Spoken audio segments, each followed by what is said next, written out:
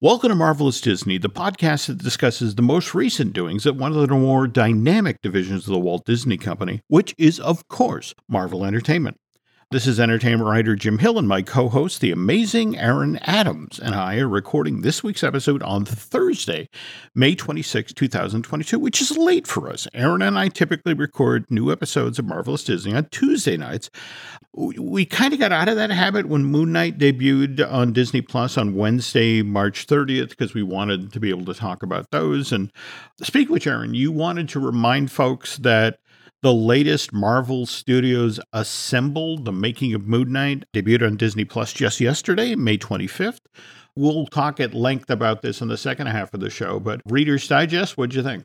They're still hiding the secrets of how they did the mirror gags and the doubles. They did show that they brought in his brother, which looks a lot like Oscar, to play his double.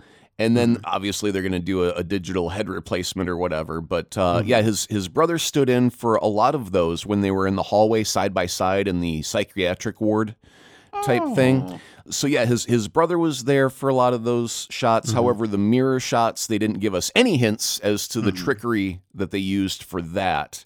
And so overall, I did enjoy a peek behind the curtain. However, I enjoy a much bigger peek. I want to see the whole shebang. So it was okay. It was a nice peek, but I want to look, not a peek. Got it. Okay. But again, we'll talk more about that second half of the show.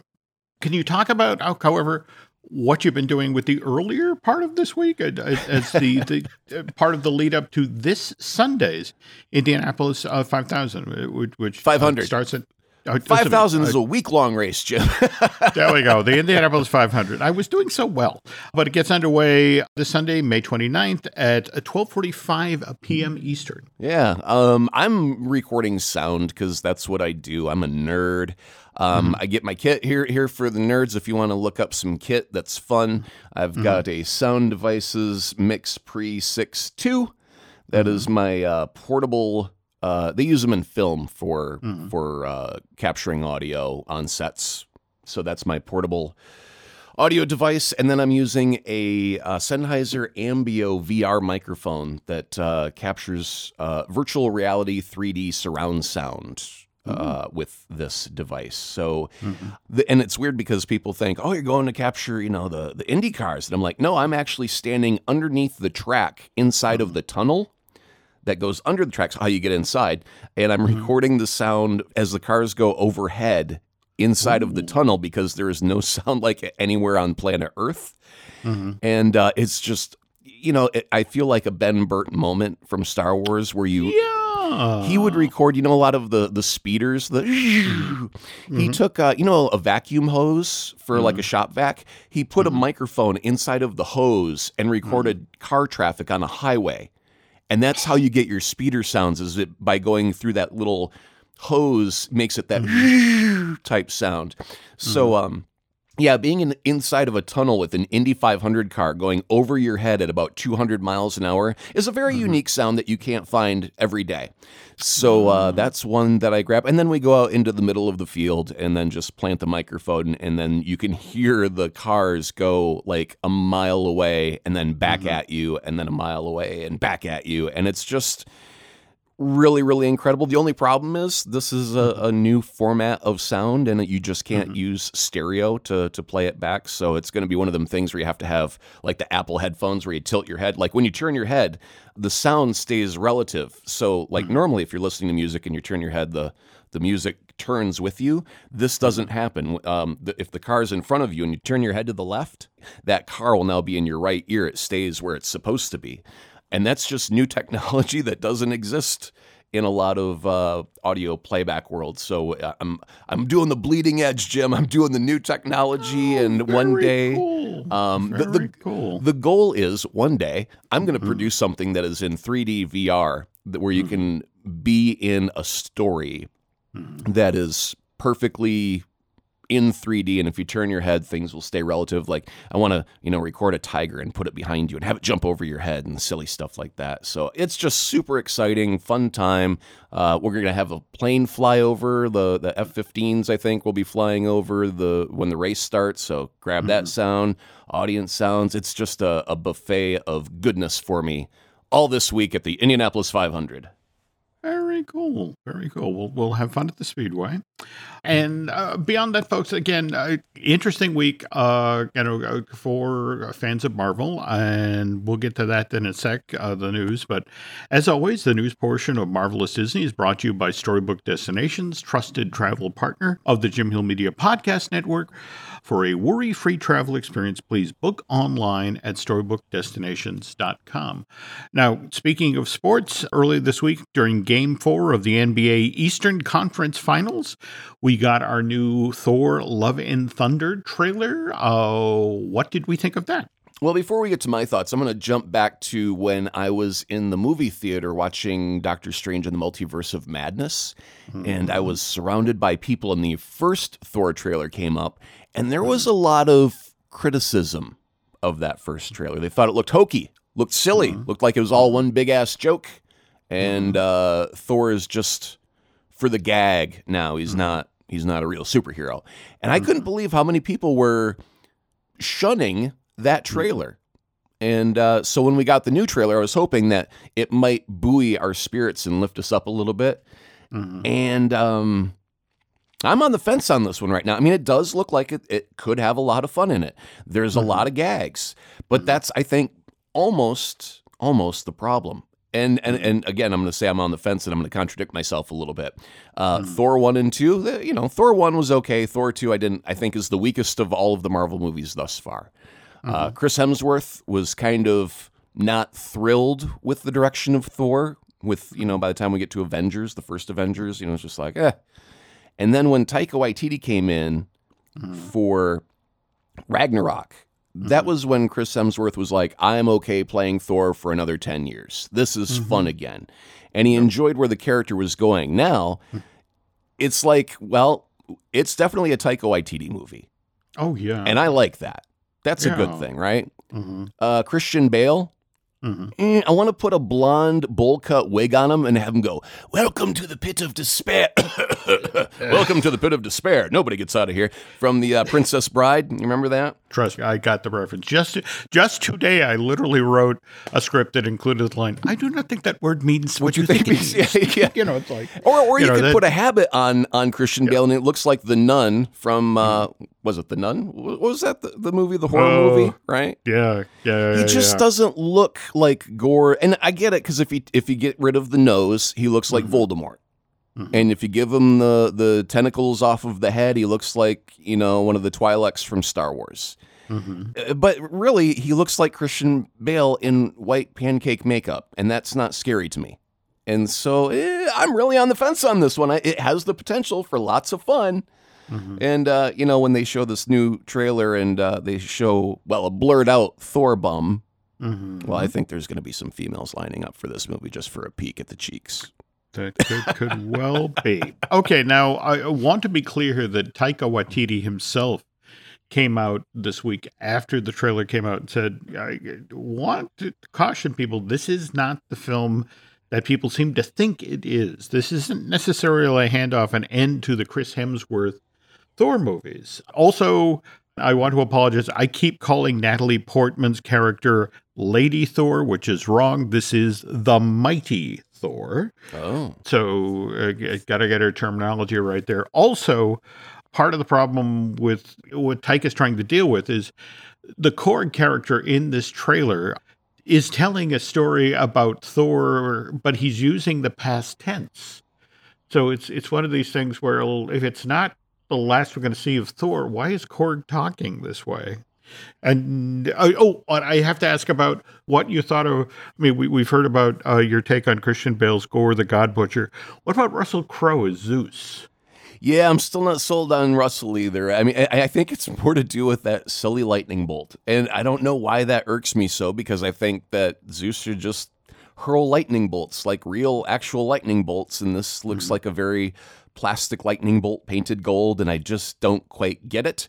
But I'm hoping that, just like any other movie, you see a trailer and then you go in and you actually watch the film, and it's gonna fill in all of those gaps that you didn't get in that 2-minute trailer, right? Because we're talking about 2 hours of film versus 2 minutes of tease. And I'm hoping, really, that this trailer is just trying to show the levity and the fun that could be had, but I really want stakes. And that one scene where it looks like that Christian Bale is taking a sword and putting it into the ground, and then the next shot is an entire world crumbling apart as a result of it. Now, that looks impressive. That looks like there are big stakes to be had, but I really want a good threat for our heroes to overcome. And there was that thing where Jane's got Mjolnir, and she throws it, and it looks like the chunks break off into little pieces. Or are they little mini Mjolnirs? I couldn't quite tell from the trailer, but it was like 10 or 20 little hammers or shards of the hammer went out and then come back and reform. And I think that would be pretty cool if they, if the hammer was broken and she does the throw and all the chunks go out and hit the enemies and then reform and come back as a solid hammer. I mean, that's a really cool way to progress the story of a stupid hammer, right? This is true. Speaking of trailers, though, I want to say on last week's show, we were talking about the She-Hulk Attorney at Law trailer, which inside of 24 hours broke the record that had previously been established for a Disney Plus Marvel Studios trailer debut. The Falcon and the Winter Soldier, which debuted as a spot on the Super Bowl. She-Hulk came within inches of beating the viewing record for that one. It's now the second biggest trailer debut for a Marvel Studios series. What is interesting is that based strictly on the public's reaction to the CG that was used in the trailer, Marvel did something unusual. They reissued the very same trailer, in fact, just yesterday, Aaron. What? With brand new CG in it. The notion is, no, wait, we didn't get our finished effects work. Take a look at this stuff, the finished version. And Marvel's already running defense on She-Hulk, because I don't know if you saw the story that came out prior to this, where the effects house was like, well, yeah, we cut together the trailer with effects that really weren't ready. And oh, by the way, Marvel executives told us to make the She-Hulk smaller. No! Oh my God! Yep. Oh, Yep. I'm just aghast with all these little tweaks and changes. I mean, it's okay that they're finishing up some CG work. I did have a comment on Twitter. Someone said that the CG looked crap. And I did say, it's not out of the oven yet. It's still got time to bake. Wait for the show to come out. So This is true. Yeah, I'm glad that, they are trying to, put the last coat of gloss over it, even if it's already been released. Go, no, we can still make it better. Do it again. So that's okay.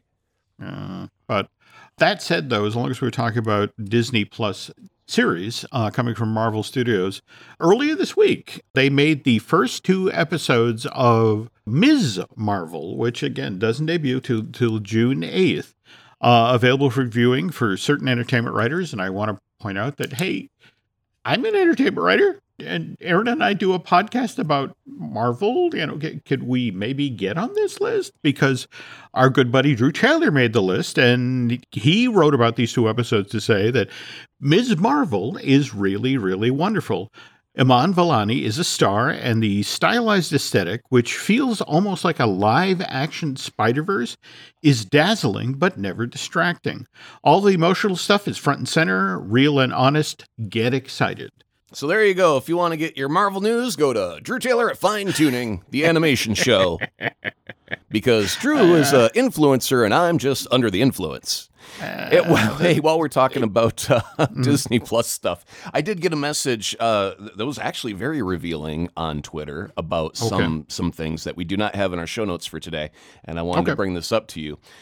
This is going to come from Chase Wilson. Thank you, Chase, for dropping us a line and saying hello and feeding us this juicy morsel. Okay. So he got a survey from Disney about Disney Plus content and Moon Knight specifically.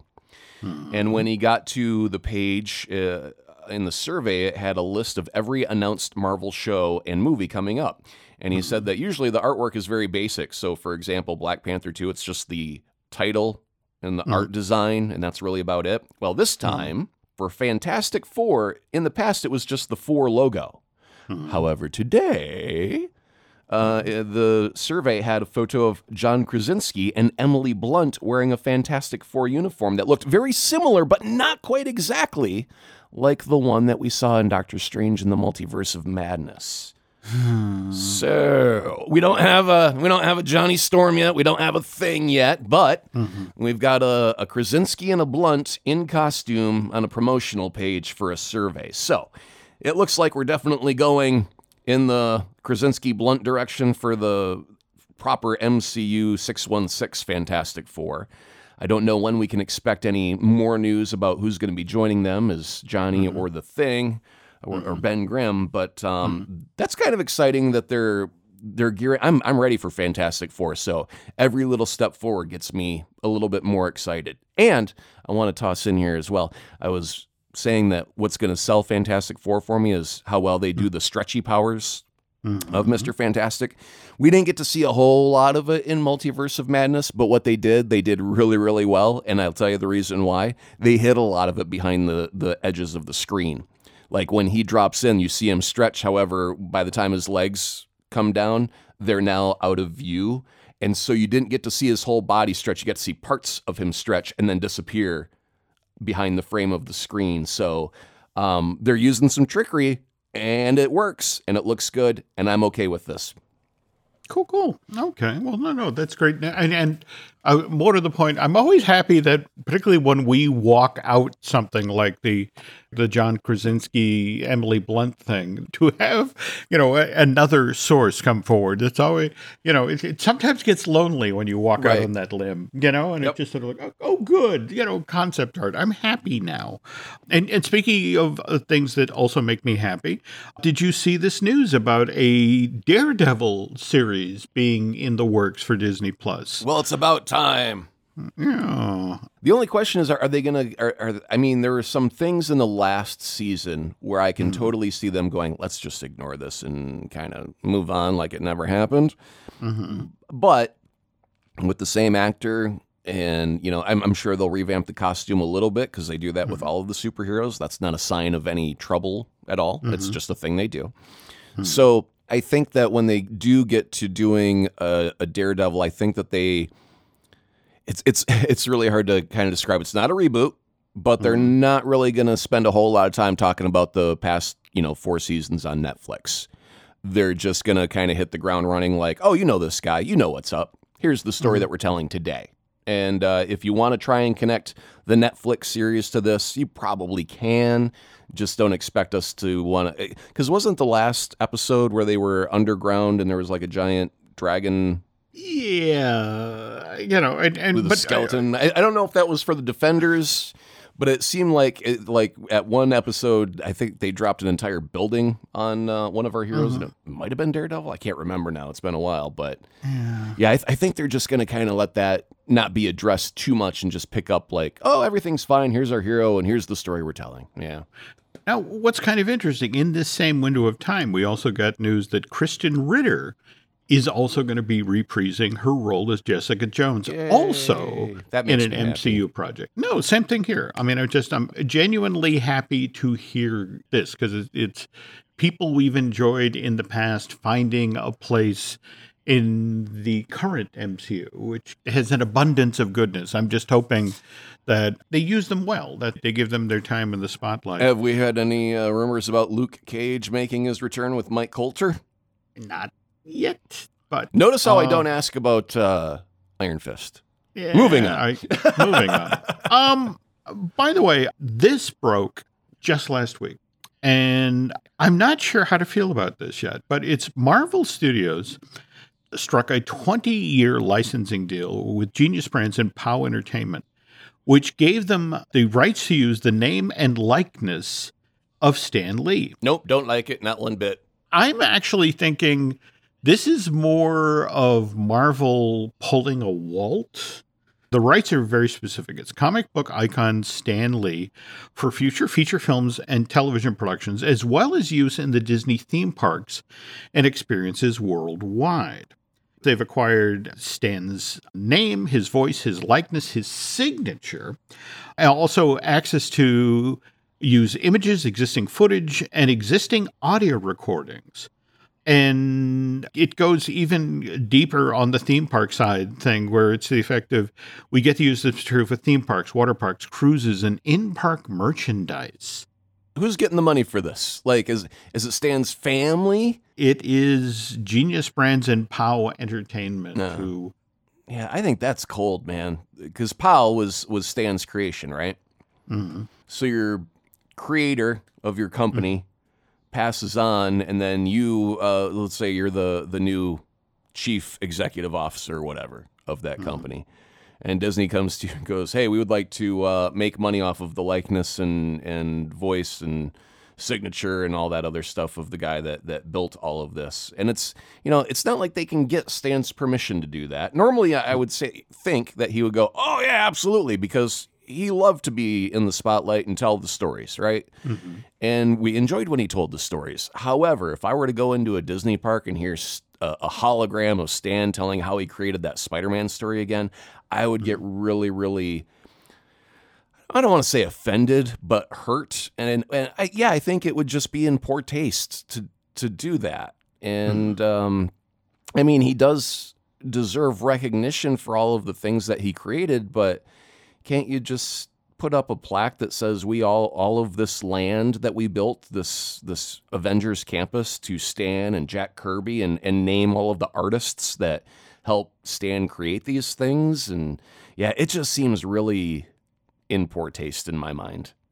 And I get that. I sincerely get that. But again, to double back to the whole Walt Disney aspect of it, you have to remember that Walt Disney, back in 1950, created a company to run his Carolwood Pacific, the miniature railway that he did, which then got changed to Walt Disney Inc. in December of 52. And one of the things that was folded into this, I mean, a lot of Walt was a transportation nut. So he held the ownership to the Disneyland Railroad, the Mark Twain steamboat, and the monorail, but he also held onto the rights to his name and his likeness, which he then licensed to the company that he owned. And I got to tell you, Roy Disney did not love this. The whole notion of, wait a minute, we started out at Disney Brothers Studio. We then changed the name to Walt Disney Productions because, one guy out front, that's easier to sell. And now you're making us pay for your name and your likeness. It really rubbed Roy the wrong way. But if we now jump ahead to 1982, the Disney family, and this is now 16 years after we've lost Walt, they turn around and actually sell to the company all of these, the railroad and the steamboat, and, they take full ownership of this, but they also get the rights to Walt's image and Walt's name, and no longer have to pay the family a licensing fee. So I'm thinking when we look at this bit of news, this is more about, this is the moment where we start to see Stan Lee become Walt Disney, where we will get the book of Stan Lee quotes. We will get these stories about Stan Lee, the wonderful creator, and I mean this in the kindest possible way. There's a lot of shellac, about to be applied to Stan Lee. There's a lot of parts of the story. Yeah, is that the right way to do it, though? I mean, when Walt did it, when he licensed his own image, that was his choice, and that's just shrewd businessman thinking, and he's we could probably applaud him for being pretty smart for saying, hey, if you're going to use my likeness to promote this place, if you're going to use my name on the park, then we should probably get paid as an individual for using my likeness and image. Stan didn't ask for that specifically. He didn't set that up years ago like Walt did and then die and then have a family decide to take this thing that was already established and then move it on. And also, all the books and stories that could be done with all the shellac included. I don't need that. I already heard Stan tell all the stories. I don't need a third party to go through the story and then clean up the rough edges and make it more perfect, because the world's not a perfect place. People make mistakes. I want to know the real thing that happened, not the storybook version of what happened. So yeah, it's still just kind of rubbing me the wrong way, Jim. No matter how we gloss over it. I get that. But you also have to understand that at this very moment, there is some child on the planet who is just sitting down to watch their first episode of Spidey and his pals on Disney Junior and falling in love with these characters. And it will want to know who created these. Where did they come from? Yeah, there's no way to find it. There's no internet to look it up. I'm just saying that there is a giant corporation. I get the corporation aspect totally. Yeah, they want the money. They want to make product. They want to, it's. Nope, still on the wrong side of the fence on this one. I'm sorry. I get that. I just that as a student of the Disney company and having watched this happen in real time previously, there's a part of me that wants to live in a world where Tom Hanks lives long enough to get to play Stan Lee. I mean, he's already played Walt. I would pay good money to watch Tom Hanks, in his 80s. Didn't he play Geppetto? Geppetto's coming out shortly. The Robert Zemeckis take on Pinocchio will be out maybe early next year on Disney Plus. But yeah, if he's got the white hair, the mustache, and the glasses, you just got to give him a little bit of a haircut, comb it over a little bit, and voila, Stan. There we go. Yeah. There we go. All right, but when I see this deal, that's what this is all about. This is the Walt Disneyification of Stan Lee, and not surprised by it, not happy about it. Okay, I'll take that. Yep. I'll take that. But again, intrigued, especially with this whole Sam's voice, name, likeness, and signature in the theme parks, the water parks, the cruise lines, and in-park merchandise. And speaking of Disney parks, when we get back, we're going to take a closer look at Walt Disney Studios Park in Paris, the Avengers Campus. We now have an opening date for it. And also, we'll get Aaron's further thoughts on Marvel Studios Assembled, the making of Moon Knight. This episode is brought to you by Visit Williamsburg.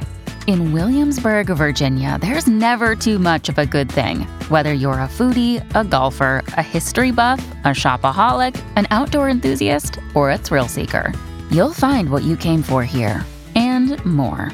So ask yourself, what is it you want? Discover Williamsburg and plan your trip at visitwilliamsburg.com. Another day is here, and you're ready for it. What to wear? Check. Breakfast, lunch, and dinner? Check. Planning for what's next and how to save for it? That's where Bank of America can help. For your financial to-dos, Bank of America has experts ready to help get you closer to your goals. Get started at one of our local financial centers or 24/7 in our mobile banking app. Find a location near you at bankofamerica.com/talktous. What would you like the power to do? Mobile banking requires downloading the app and is only available for select devices. Message and data rates may apply. Bank of America NA, member FDIC. We mentioned earlier, we are headed into the long Memorial Day weekend, and of course, to kick off the Memorial Day weekend down in Florida, Guardians of the Galaxy Cosmic Rewind, which seems to have been previewing since January, finally officially opens today, May 27th, at World Discovery at Epcot. While we were getting that news, we also got word of even more Marvel goodness coming our way this summer. The Avengers Campus at Walt Disney Studios Park in Paris earlier this week revealed that that land at that theme park will officially be opening on July 20th of this year. Now, I got a quick question here just to make sure I don't get in trouble. Mm-hmm. If I'm in Florida, am I allowed to say Gay Perry? Ooh, that's... I just don't want to get kicked out of the state if I'm talking about a different country and it's about the happy... It's one of these things where I'm not sure who to call in Governor DeSantis' office about this. Right. Because I can't imagine that they aren't happy with anybody lately. So No, I would not. imagine they probably have a grudge against the French as well. Freedom fries. All right, continue. There we go. All right. So we also have some updates on attractions there. I mean, for example, we've been following the Iron Man coaster project for forever as they were taking that park's rock and roller coaster Avec Aerosmith and changing that. We now have a name for this thing. It's the Avengers Assemble Flight Force. I don't know if you've seen, they've got a trailer out there now for the land where a dad and a daughter are racing around and so excited to be at Avengers Campus. But they include as part of this a shot of the Iron Man audio animatronic that will be on display in the queue. And in much the same way that there were folks at Imagineering who were just thrilled when Disney made the deal with Jim Henson, because it's like, if there's ever a set of characters that should translate well to animatronics, it's the Muppets. And on the other hand, the notion of we get to build an Iron Man animatronic. And if there's ever a character where it's like, yes, this one will work. I'm almost surprised they didn't build a Hall of Armor. I mean, if you're in a queue, it almost seems like the perfect place to put a Hall of Armor, so while you're standing there, you can gaze at 10 different suits of armor. They don't have to move. They just have to look good and be lit well, right? It is so interesting you say that, because one of the pieces of art that they have included for the queue includes a full-sized version of the Hulkbuster costume. Ooh, that's not bad. No, that's it exactly. So I'm rather hoping that in addition to that again, still one of my favorite moments that Marvel. Please go to sleep. Please go to sleep. Please go to sleep. I almost think that should be like a playground thing, like monkey bars or something, where you could actually climb on it as a kid and like crawl in the cockpit and pretend for a couple of seconds that you're doing a thing. I mean, it would just be fun to interact. It would. Yeah. I'd love that. That sounds like a hell of a photo op. But yeah, what's interesting about this attraction is when you're finally aboard the coaster, you will be flying with Iron Man and Captain Marvel.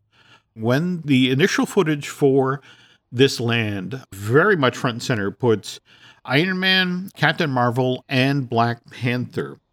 And before we step away from Black Panther, I wanted to sort of touch briefly on Letitia Wright, who's out doing publicity right now at Cannes for her next film, Silent Twins, which, by the way, is getting great reviews. While she was doing press for that film, of course, got asked about Black Panther 2 and talked about how they worked to honor Chadwick Boseman on set and said, we committed every day to working hard, no matter what circumstance we faced. And we faced a lot of circumstances, a lot of difficult situations, but we came together as a team. That seems to be alluding to her COVID stance. Wait a minute, we're still talking about COVID? Aren't we on monkeypox now? Well, yes, I'm a little concerned about that one myself. Yeah, no. But yes, Ms. Wright went on to say that in regard to her anti-vaccine stance, it's like, look, I learned that in life, you just have to keep going strong and with what you believe in terms of your talent, in terms of your desire to impact the world with your art.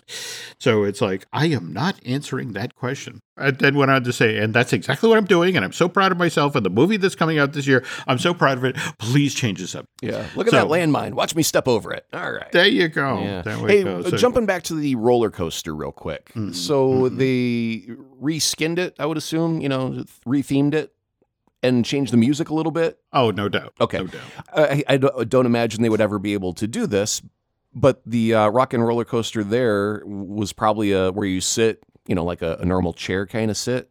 But if they're say that this is a flying flight force, I would really kind of want that to be a thing where I don't know how you would do it. Like, you get strapped in real tight, but then they tilt you forward so you're like, if you were to stick out your arms and fly like Superman, like that, where you're facing down on the ground, your belly is facing the ground, your back is facing skyward, and your legs are extended out, and your arms are extended out, and then go around the roller coaster like you're actually flying. Isn't that the dream? Well, it's interesting you say that because I know SeaWorld has Manta. Yeah. Which does, in fact, tilt riders forward. Yeah, I knew there was a coaster that did it, and I was like, why don't they rip that off? That seems like the perfect thing. I mean, I get it. It's a reskin. They're going to do the cheap version of we just want to get it, the coaster is here. We want to just change the theme, but it's a successful ride overall. No, right? That's it exactly. And I will say this, which I know for a fact that Disney has experimented with this technology. There was an attraction planned for the Magic Kingdom in Florida called Fire Mountain that was actually keyed off of Disney's animated feature Atlantis: The Lost Continent. you are riding a roller coaster through an active volcano. And what happens is midway through, there is an eruption that is so strong, your coaster falls apart. So you go from the seated position to suddenly you have chunks fall off of the coaster, and you are now face down over, these simulated pools of lava, that are throwing up blasts of CO2 and that sort of thing. But you're feeling the heat rise off of them, but you're now facing downward. You have pitched forward and are only held in place by, the supposedly this harness that is just hanging on by a thread, and sounded like a wonderful ride. Anyway, moving on to the other ride, which you mentioned, reskinning and that sort of thing. This is the Spider-Man Web Adventure, which, if we're being completely honest, is the Web Slinger, a Spider-Man adventure attraction that debuted at DCA with their Avengers Campus. The only difference is because there are 3 and 4 different buildings in the Parisian version of the campus, the show scenes will be adjusted appropriately. It's still the interactive. It's still you trying to take out the spider bots that have overrun the campus. It's pretty much the same story. The other interesting bend on this project is the food side. We have a quick service restaurant, which is called the Stark Factory. And what's kind of interesting is that it features a cooking show experience, which, given Tony Stark's attitude toward mostly everything in life, and it's like, oh, I want to see a Tony Stark cooking show. That sounds like it could go south. Okay, so here's the scene is you got Tony Stark. You've got a little kitchen set up here. He cracks an egg, puts it in a pan, and then turns on his repulsor blaster and cooks it. I am Iron Chef. If you've got an arc reactor in your chest, you could cook a full turkey for Thanksgiving in under 20 minutes.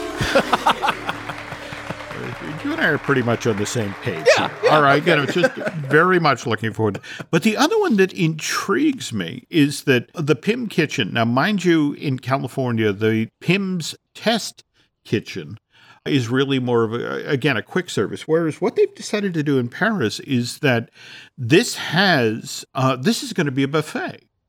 And so the notion is you're going to be able to walk up to this table that is filled with either supersized pieces of food or super small entrees, and then just select what you're going to be having for lunch that day. And in a weird sort of way, this appeals to me a bit more than the Pym's Kitchen in California, because it always sounded like there, you had to make sure you're going to lunch with a couple of friends, because it's like, okay, I want the Pymnini, the sandwich that feeds 10 and seats 6, or the supersized meatball, where here it looks like you can avail yourself of all the Pym-related materials. But the official opening of this is July 20th, but I would imagine starting next month, we will start seeing cast member previews and DVC and the like. So hopefully we'll have much more information going forward here. And speaking of additional information, we were talking at the top of the show about Marvel Studios Assembled, the making of Moon Knight, and you were sharing some thoughts about this. Actually, no, before we get into that, it's Moon Knight related, but I gotta preface real quick. Okay. Marvel owes me a check. Ding, ding, ding. Okay. A big fat one, by the way. About 2 months ago, before Doctor Strange came out, I made a little joke about Moon Knight and going, they really should do, because he's wearing a white costume and he's beating people to a bloody pulp and he's probably going to get messy. And I did a little fake commercial about how he goes on patrol and beats the crap out of the bad guys and gets blood all over him. And he goes home and cleans his costume with just 2 scoops of Tide. Well, I was watching TV the other day, and there was a commercial where Wong is, casting a spell and eating lunch at the same time, but he ends up waving his hand and getting schmutz all over the Doctor Strange's levitating cloak, and the cloak kind of looks down like, hey, man, you got stuff all over me. And Wong ends up cleaning the cloak with just 2 scoops of Tide. And I said, hey, someone owes me a check. Someone's been listening to Marvelous Disney and took me too seriously and did not pay me for it. So I'm kidding, by the way. But yeah, that commercial actually happened, and I was floored. That going, wow, the actual brand name that I mentioned is doing the commercial that I wrote, except it's not Moon Knight, it's Doctor Strange. And anyway, so yeah, I was like, wow, that's really weird that that they were so close in thought and timing. And so now I'm on the lookout for more of my ideas showing up in the MCU. That's fun to hear. Oh, I'm sorry. I thought it was just really. It blew my mind for a minute. Like, did someone call me and involve me in the writing session in this? I feel like I wrote part of this, but anyway, So we're gonna get now to Moon Knight, the behind the scenes and assembled. You said you got to see part of it, just a bit. Yeah, and I have to admit, what kind of intrigued me about this was that they were fairly upfront about the fact that there's 40 years worth of Moon Knight comic book stories and content and out there, but Feige with this particular property was like, look, don't go into this feeling that you're locked into a specific story or a specific take on this character. And in fact, kind of ironically, we were just talking about the Pym Kitchen buffet, because he basically told head writer Jeremy Slater and lead director, executive producer Mohab Diab, feel free to pick and choose. I'm more intrigued about what you guys can possibly do with this character than I am that you need to tell this specific story and go. Yeah. But again, stressing that we really want this to be authentic, so it's like when we lean into the hieroglyphics, when we lean into the Egyptian mythology and that sort of thing, I want that to be rock solid. But on the other hand, what you and Oscar decide to do here, that's up to you. So. Right. Yeah, some of the things that they brought up, I thought, was a wonderful revealing behind-the-scenes look at some of the things that they did. For example, one of the things that got me going right off from the very opening scene was Ethan Hawke putting broken glass in his shoes and using that crunch, crunch, crunch sound effect whenever he came walking into a scene. And apparently... And I was so spot on with my gut feeling about this is when someone believes a thing, they're much more frightening because they're committed to their cause and they don't feel themselves as the bad guy. And it's a good motivator for storytelling. So when they were coming up with the opening scene, it was Ethan Hawke was like, I got an idea. And he did the crunched up glass and put it in the shoes and walks away in the can. They're like, oh my God, that's crazy. That's crazy. Yes, let's do that. And so they filmed it and they kept it in, and it was just an idea that Ethan had to show that this guy is for real, believes in what he's doing. But then they said, well, if we do this, we got to pay it off. And that was where the bloody footsteps come in at the end when they're in the psychiatric ward and inside of their head. No. Yeah. They're like, well, if we do this, we have to find a way to pay that off. And so they're like, well, then, and then they were, developing the story at that time. They're like, we'll have bloody footprints, and that will show Oscar, hey, this is all in your head, and that will be the giveaway for that. Wow. And I thought that was just some genius work, and that's collaboration with, your actors and saying, what do you want to do with your character? How do you want to bring it to life? What are the ideas that you have? This is a collaboration of a lot of really smart people that, understand a character because they, play characters their entire lives. And so that was an idea that Ethan had that paid off tremendously for the character. And they did bring up the fact that, when someone does believe in that way, where for Khonshu, it was a matter of, will you hurt the people who would do harm to the travelers of the night? One by one. Whereas Ethan Hawke's character is, let's just kill them all now before they have a chance to do harm. And they like that idea of, Thanos kind of had a point where you could almost see what he was going for. And Black Panther, the villain for that, you kind of understood where the villain was going with that. And here in Moon Knight, you kind of understand. And Ethan Hawke said that one thing that is repeated over and over. People do not wake up as villains. They wake up and they think they're doing a good thing. And so when his goddess came to life and said, well, I'll take your life. And Ethan Hawke's response is, I accept the judgment of the scales no matter what it is. He's committed. He's okay to die. Yet he's not here to take over the world and be the one ruler over everything. So that is what I believe makes a really great villain, not someone who's looking to take over the world, but someone who thinks they're doing good, but they're wrong. They're misguided in their beliefs. So we got to look at that. And also, this was another interesting thing about how Ethan came into play was that the director and Oscar Isaac were chit-chatting. And, what are we going to do about a villain? And we don't really know yet. And it's all up in the air, but keep your mind open to possibilities. Well, the director had chatted with Ethan Hawke about doing a project together. And Ethan was like, absolutely. And then all of a sudden Moon Knight popped up and Mohamed Diab's like, you got to wait for like a year because I got this Marvel project. And Ethan Hawke's like, okay, cool. I'll see you in a year. And just kind of pieced out. And then Oscar Isaac ends up going to some like cafe. I don't know if it was like New York or wherever on earth it was. He walks into a cafe and lo and behold, there's Ethan Hawke. And he's like, I was just talking to this director about you. You'd make a great villain for our Moon Knight thing. And he's like, oh, I know the director you're talking about. Yeah, we're going to do a project. And he's like, so who's Moon Knight? And Oscar's like, I'm playing Moon Knight. And he's like, oh, that's awesome. Yeah, let's do it. And right there, that's how it started.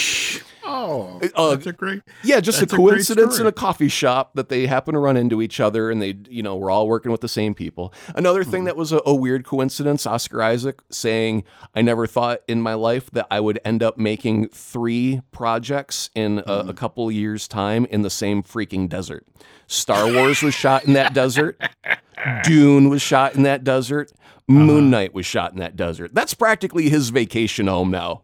Somewhere in the desert of Africa. Cow. And I was just reading about when you shoot in that part of the world, you have to learn to like the taste of sand because it gets into everything. And it's like you go to craft services and I'd like a sandwich, and it's like, oh, a sandwich. There we go. But they said you were weeks afterwards. You get home and it's like, oh, it's in this and oh, it's in that, and it's just sort of like, but you got to feel for the guy. 3 projects, holy cow, and to have to think about it, to also have to fight in sand. Oh, and wear the costume. I'm sure it's probably very warm when you're dressed head to toe covered in that. Yeah, I would imagine. Yeah. Oh, you got to feel for him. But so ridiculously enjoyed Moon Knight, and very much looking forward to seeing what happens when award season rolls around and whether or not Oscar gets recognized for his amazing performance. Likewise, Christian. In fact, I'm honestly embarrassed to circle back to the bloody footprints. I'm such a constructionist. I should have picked up on that. But that last scene in the clinic, it's like to even have Christian's character kind of spooked by why am I bleeding? And it's like, oh, that does call back to the very first moments of this thing. Yeah, so. There's a lot of I think really important things that they did cover as far as representation, because honestly, we've had a lot of middle-aged white guys as heroes for a very long time. So when we get some diversity, I think it needs to be praised and shine a light on it. And the director was talking about how whenever you see the pyramids of Giza, it's always shot from the desert side. Yep. And what many people do not know is that the city goes right up to the pyramids. And he wanted to shoot from that side. Now, the thing is, they weren't in Egypt, not once. They built a set in Budapest to look like the streets of Egypt, and then they green screened and put pyramids in the background. And so, while he wanted to have a true, authentic Egypt, he couldn't be in Egypt, so they built the authentic Egypt. And they did all of the food that from the street vendors to the license plates on the taxis and all of that. And when they hired all of the extras to populate it, they're like, oh my God, I feel like I'm back home. This is amazing. This is like really it. And that's kind of like the sign of, okay, we're doing it right, because people from that place feel like they are back home in that place we're trying to recreate.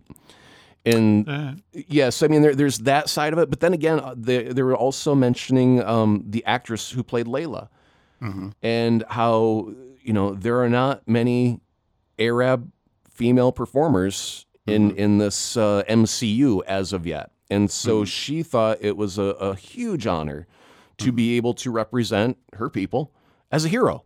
and the Scarlet Scarab and all of that. And she wanted to do it right. She didn't want to take any shortcuts. She didn't want to let down her people, so to speak. She wanted to represent, and she did a fantastic job. So I'm really, really happy about the representation. Also, a very kind of sideways connection here is we've got Ms. Marvel, which will obviously be coming out very, very soon. Yes. I just went to Baskin Robbins yesterday to grab a little scoop of ice cream, and the two girls behind the counter were wearing the burkas.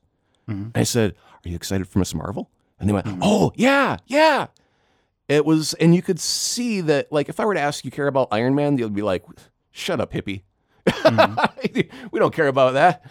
But Ms. Marvel, it was representation for them, and they were super excited. And that was like, hey, we've got more members coming into the MCU. We've got more fans joining the club. Welcome. You know, I was so happy that they had something. They were both females, both Islamic.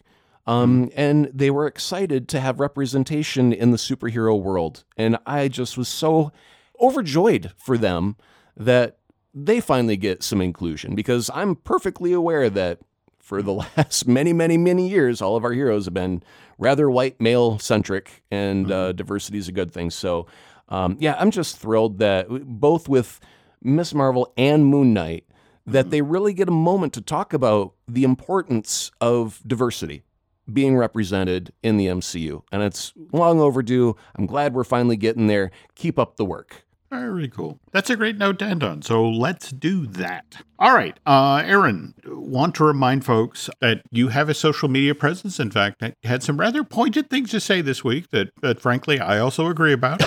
But Yes. Can you tell folks where they can find you on social media? Yeah, well, I'm on anti-social media. I'm not letting anybody in anymore. No, I'm kidding. I'm kidding. I am on Twitter. You can find me at Azaprod, AZAPROD. While you're there, please, I do have a notice up on my page. For sale, 1 omelet, barely used. I only took 1 bite. I just realized I used Febreze instead of Pam. Okay. Wow. You just set my taste palette back about a week and a half. Yikes. Okay. Speaking of social media, you can find us on Twitter and Instagram as Jim Hill Media, and over on Facebook as Jim Hill Media News. Look forward to seeing you there. Also, I want to remind you folks, we have some other podcasts here. We, of course, have Disney Dish, which I do with Len Testa. We earlier mentioned Drew Taylor, who has gotten to see Ms. Marvel and liked it quite a bit.